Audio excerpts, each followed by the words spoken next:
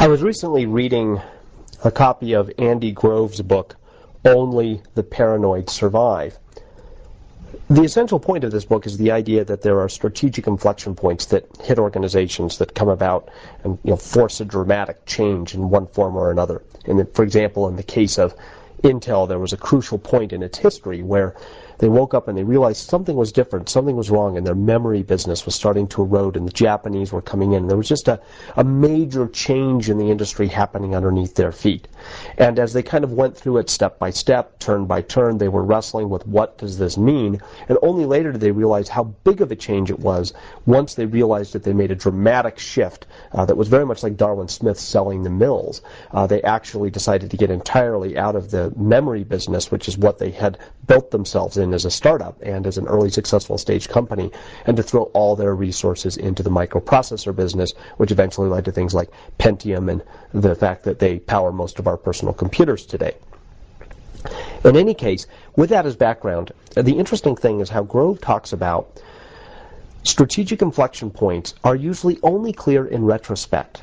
As he points out, they don't come and knock on the door and pound and say, I'm here, the inflection point has arrived, get ready to change because I'm here to force you to change, knock, knock, pound, pound. No, it doesn't work like that.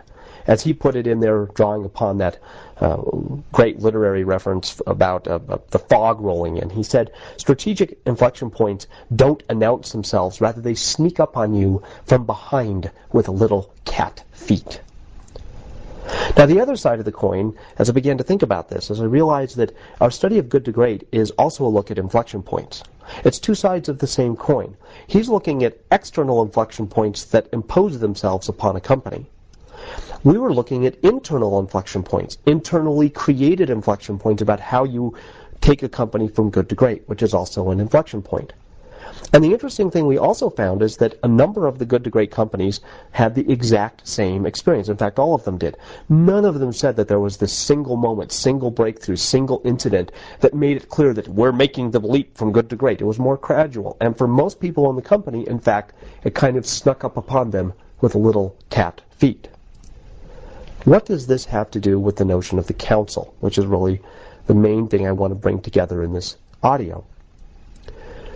As you're working through this difficult period of trying to decide whether something is, from the outside, a significant inflection point, and it's a brutal fact, and how should you deal with it, how should you respond to it? Or if you're trying to bring about an internal inflection point, a shift from bad to good or good to great. It's an organic process. It's a step-by-step process. It's a developmental process, and it's often very unclear as you're going through it. So you need a mechanism to help gain clarity. And that mechanism is the council.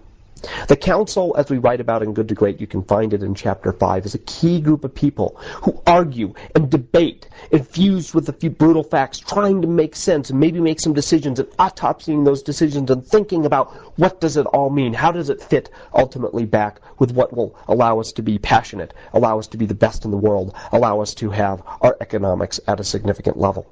And the mechanism of the council is the place where this debate can take place, where the autopsies can take place, so that eventually you go from a lack of clarity to eventually good decisions.